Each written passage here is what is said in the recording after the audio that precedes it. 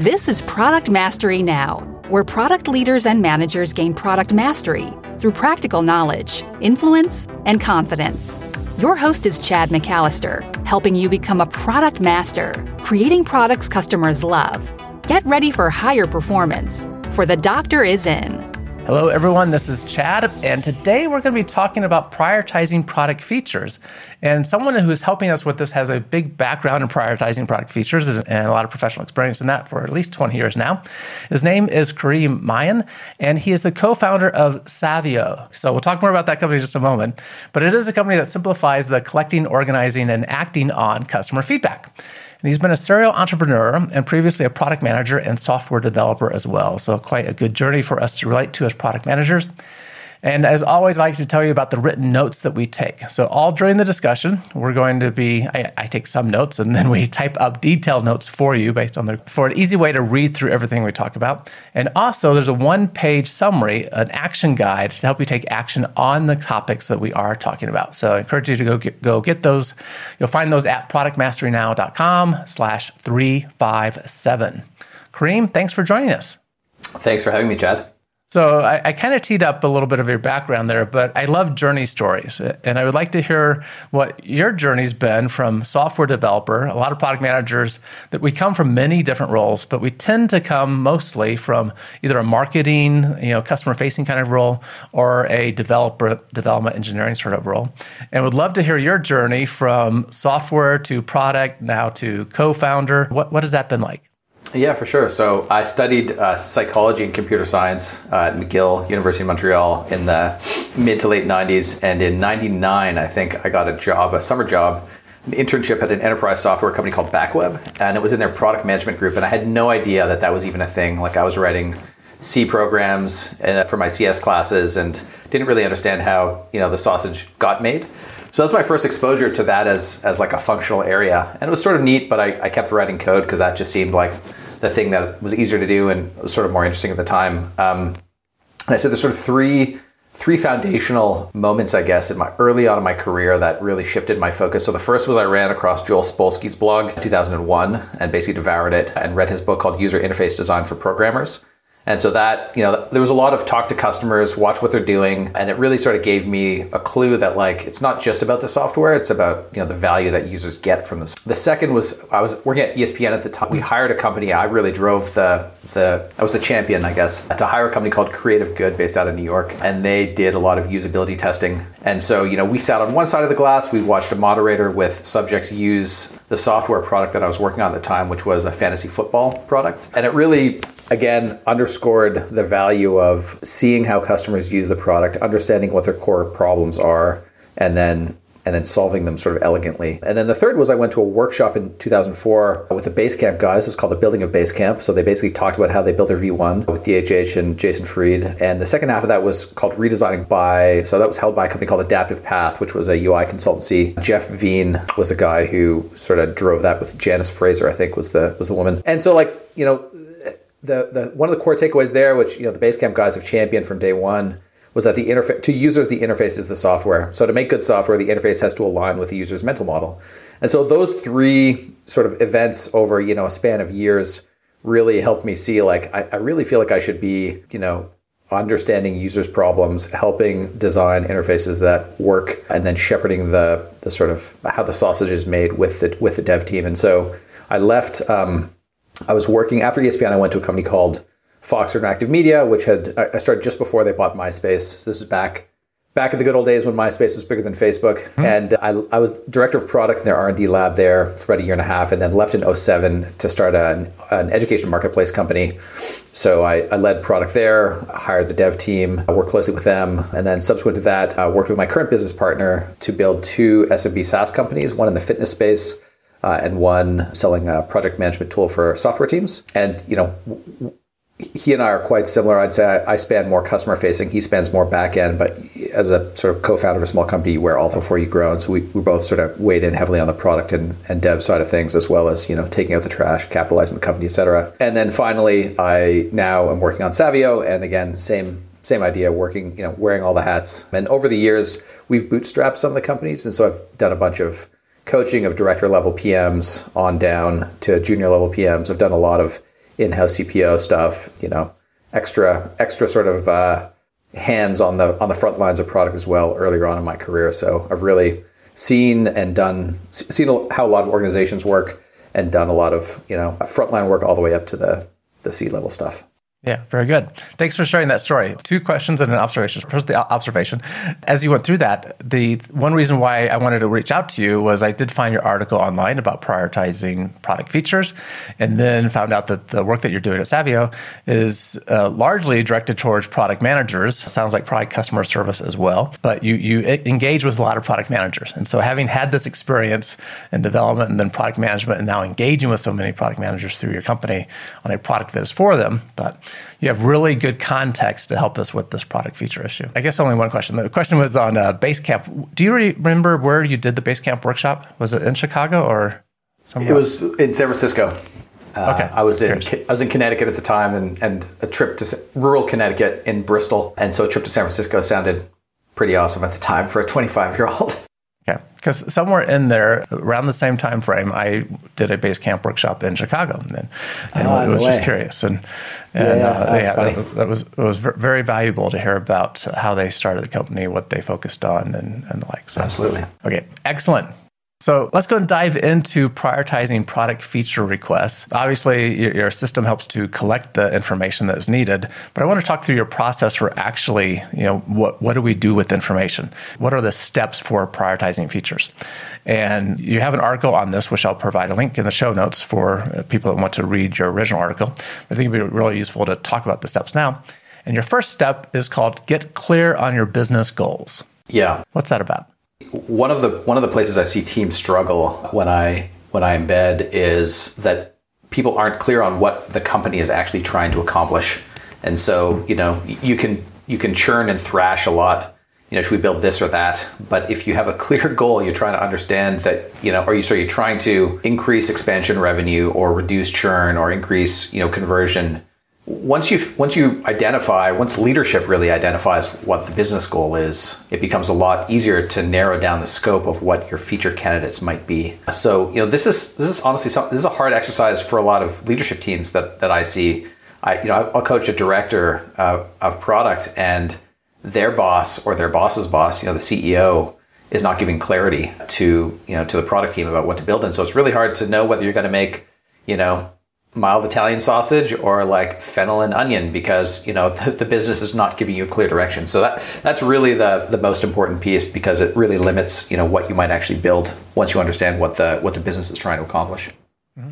Yeah, the way I think about that is in terms of organizational strategy. And when I'm working with product managers, product teams, I often find not a clear understanding, or frankly, any understanding of what the organizational strategy is and the specific strategic objectives for some period of time, like maybe that year, right? And then we try to investigate that, and sometimes we find out that there isn't any clearly communicated strategic objectives available.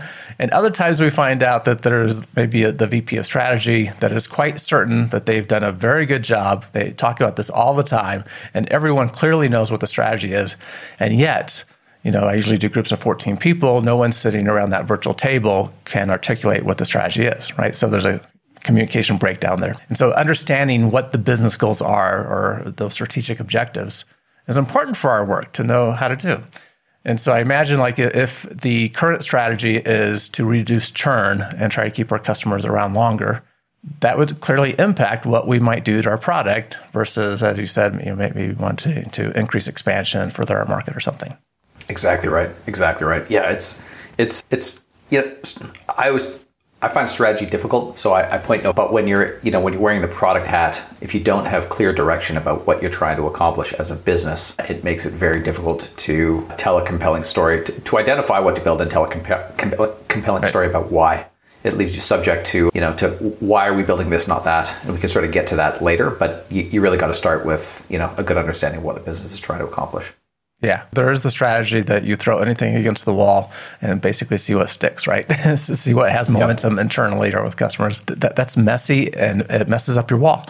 Okay, your second step here is filter the feature requests based on what your most important customers want.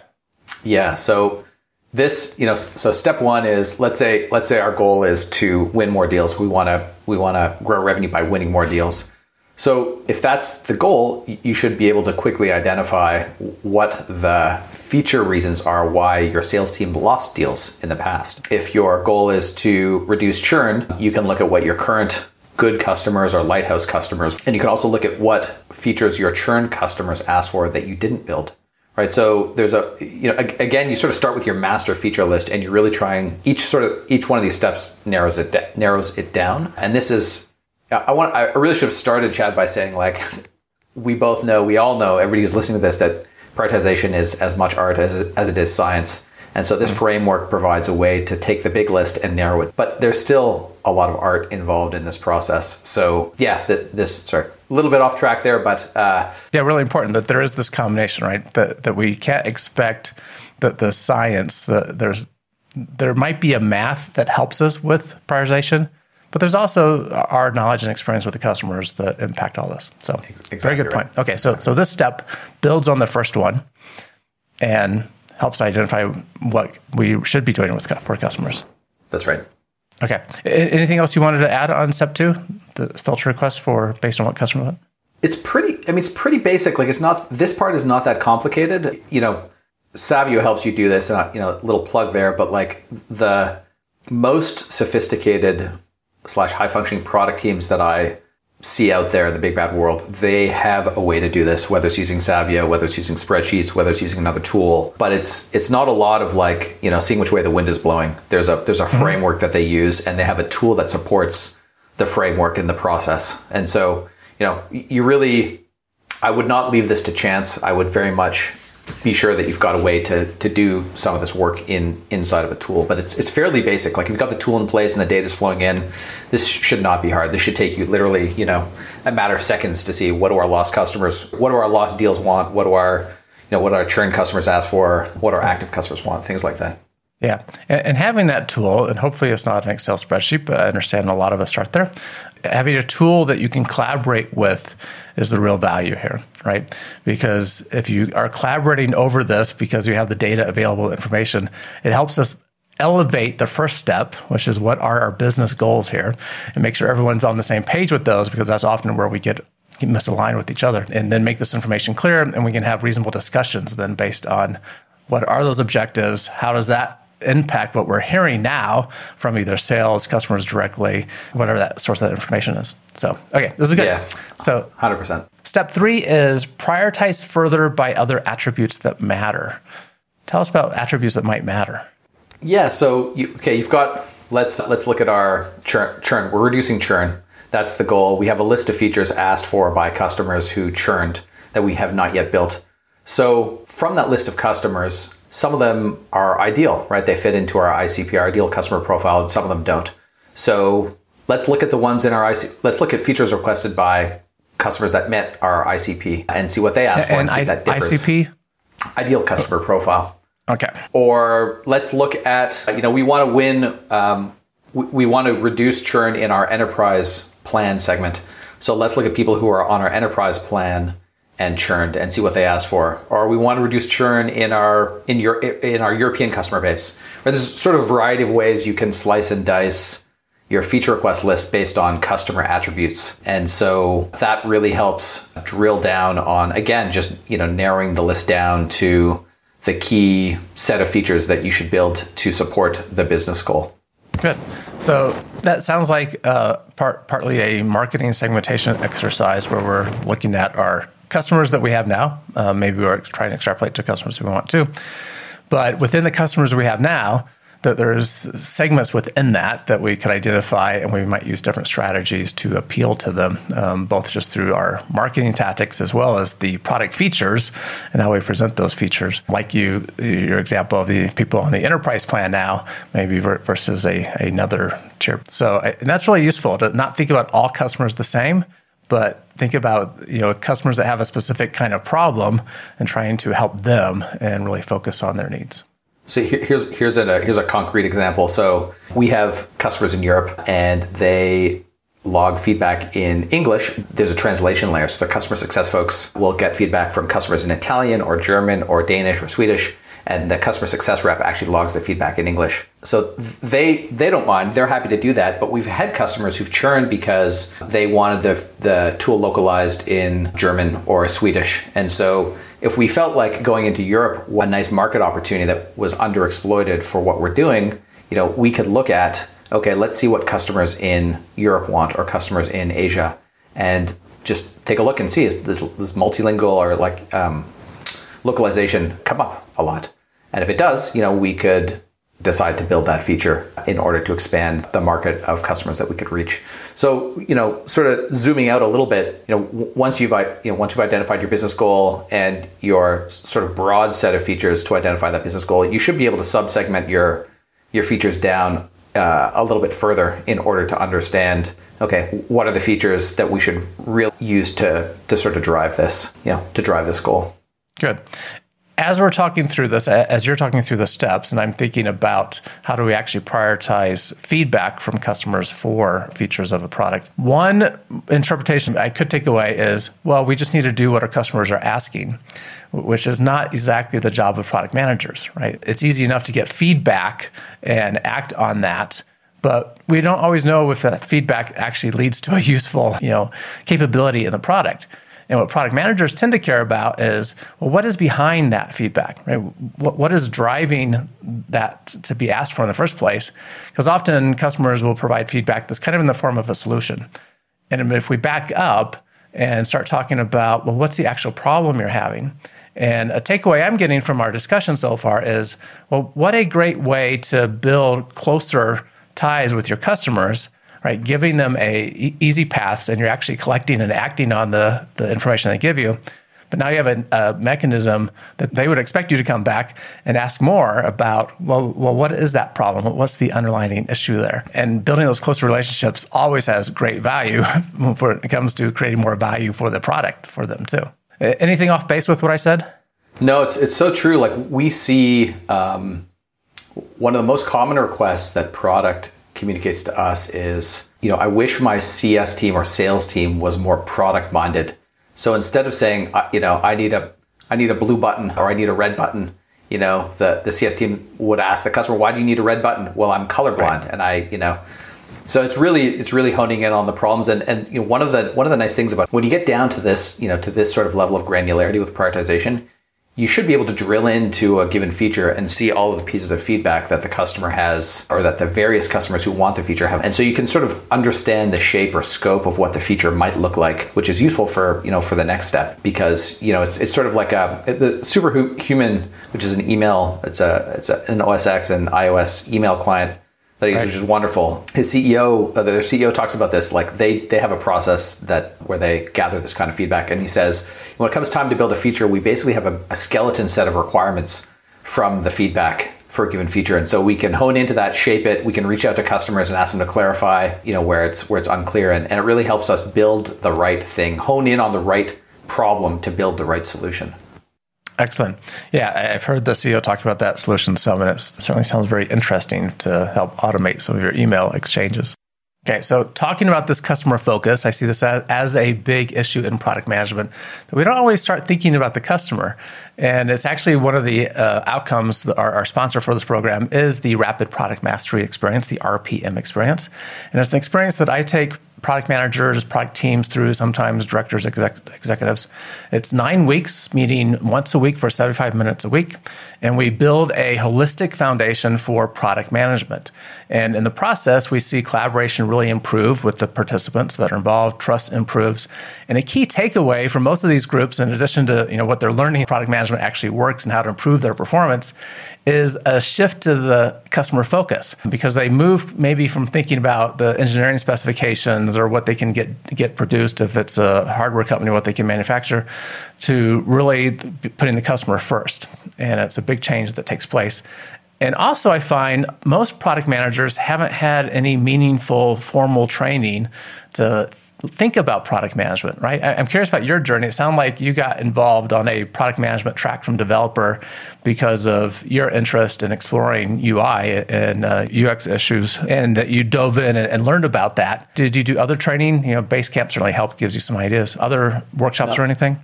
Yeah, nothing formal. I mean, I looked at the pragmatic pragmatic marketing folks, way back in, I don't know, 05, 06. But there wasn't really a lot, like you've really seen an explosion of tooling and classes to help people level up, which I think is fantastic because, I think product, you learn a lot on the job, but having the principles and frameworks beforehand can be extremely useful before you test them in the field. Yeah, it's just a way to accelerate, right? So, I spent 10 years doing product work, not really recognizing even that it was product work. It was just the part of the job, right, as a software project manager. And then when I discovered a framework, which I built on the same framework I learned from a professional organization, product development management, so many aha moments went off in my head, like, oh, that's why we do these things, why we do that at this time and in this order, and having the framework made a big difference. So for people that want to find out about the RPM experience, how it can really accelerate your work, your team, and your product capability in your organization, please go to productmasterynow.com/RPM. And I appreciate you checking that out. That keeps this podcast going. And it's a great service to the companies that use it. So I enjoy doing it with groups because I see how much of a difference it makes with them. So again, productmasterynow.com/RPM. Okay, so I think, Kareem, we're up to step 4 here, which is determine your development budget. Yeah, so this is sort of more higher level than, points in a sprint. This is more deciding amongst the 3 buckets that you could spend your development budget on. So new features or, sort of feature improvements is 1, strategic features is the 2nd, and tech debt is the 3rd. And so a lot of teams don't do this. It's sort of not really an explicit process, but we find it helpful to say, okay, we're going to spend roughly 60% of our dev budget on features. We have to address a couple of key pieces of tech debt. It's going to take up about 20%. And then we've got these strategic pieces that, customers aren't clamoring for, but we feel like are real opportunities. And we're going to spend the rest of our dev budget on that, for this quarter. So, I think that's a really, really valuable process because you make explicit what you're deciding to spend your money on. Like when I talk non-technical folks about what product management is and how to sort of allocate a dev budget, I sort of liken it to building a house. And you would never give your builder a blank check and just say, go to town on this. You'd say, well, the main level is more important than the basement. So let's make some trade-offs and, leave the basement unfinished, but let's spray foam the main level instead of insulating with bat in the basement. And so it's a very similar process, right? Like it's very helpful to just define what is important to you as a company and how you're going to spend your devs. One of the phrases we use around the company is spend your devs wisely, and just be explicit about, how you're going to allocate your dev budget. Spend your devs wisely, very tweetable. Like that. Yeah, and this is where gold plating comes from, in software work, that if there's time available and we don't know where else we should be putting that time, we tend to make things better, and not necessarily better for the customer, just better in a way that we think things could be better. So really important. And again, as we talk through this, so much of this just comes from aligning priorities internally to reflect what we should be doing for customers as well. Excellent. One other piece on step 4 that I think is probably worth chatting briefly about, but as a PM, it's important to understand how much you want to spend on it. And so the way to do that, in my experience, is to get the dev to sketch out where the risks and unknowns are. Where's the straight line? Where's the dev confident that they're going to be able to get from A to B? And where are the parts that they haven't, tools they haven't integrated with, things they haven't done, and really sort of flesh those out. And so I'm a big fan of not using points, using time to estimate. And I don't really care about estimates to hold somebody's feet to the fire for a deadline. It's more around this feature is not worth 2 weeks to me. It's worth 1 week. So where's the extra? How do we squeeze the 1 week of complexity out of it by eliminating some of the unknowns? What can we trade off to make this thing cheaper and faster? So we can get out there, we can test it, we can see how the market responds, and then refine it and improve it. So that's a conversation that's very often skipped or had, but not really had, I think, for the right reasons. I think the right reasons are figure out how to make sure that you're spending your devs wisely. Figure out you're spending enough money on the feature so that it's worth it for the company instead of holding somebody's feet to the fire because they said 2 weeks. That part is not really that useful in a lot of software projects. Like when I was working for ESPN and we had to build a fantasy football tool and the NFL wasn't moving their season start date. So we had to hit a hard deadline, but for a lot of software, that's not the case. Right. Yeah. And the time dimension just gives us another way of thinking about it too, right? Often getting features out to customers sooner results in more satisfaction, greater revenue, less, whatever the objectives are we're aligned to. So I like that. I appreciate you adding the time estimate to thinking through this. And step 5 is choose the features and confirm with other stakeholders. Tell us more about that one. Yes. So I'm not really a huge fan of roadmaps. We operate in, I'd say, 4 to 6 week cycles, sort of flexible. We're still small, so we run the company, so we can sort of do things in that way. But I think there's sort of two pieces here. So you're going to build a set of features. Sales is going to be interested. Customer success is going to be, the dev team will be interested. CTO will be interested. And so when I share the features that are going to be built in the next cycle with those folks, I don't like to do it in the meeting with everybody in the same room. I like to go and sort of pre-socialize the list with the stakeholders and talk through their concerns in a one-on-one basis. And if that's done right, then when you get into the room with everybody, it's a rubber stamp. All objections have been dealt with or addressed earlier on in sort of a less contentious one-on-one environment. And one way to really make people feel good about the features you're going to build is to use the customer feedback to back those decisions up. And so I've been in many rooms where somebody's saying, well, I really think we should build X. I just talked to a customer, just talked to a lost deal, a prospect who really needs X, and that person could be much higher ranking than me. But if I can go to them and say, well, look, here's the data, and 20 of our most important customers, comprising 20K in MRR, think we should build Y.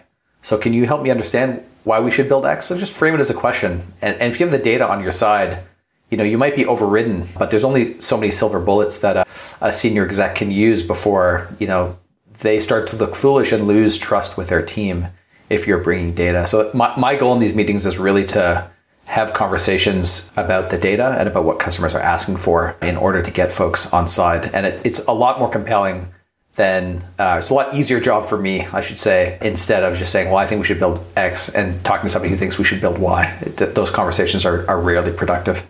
Yeah.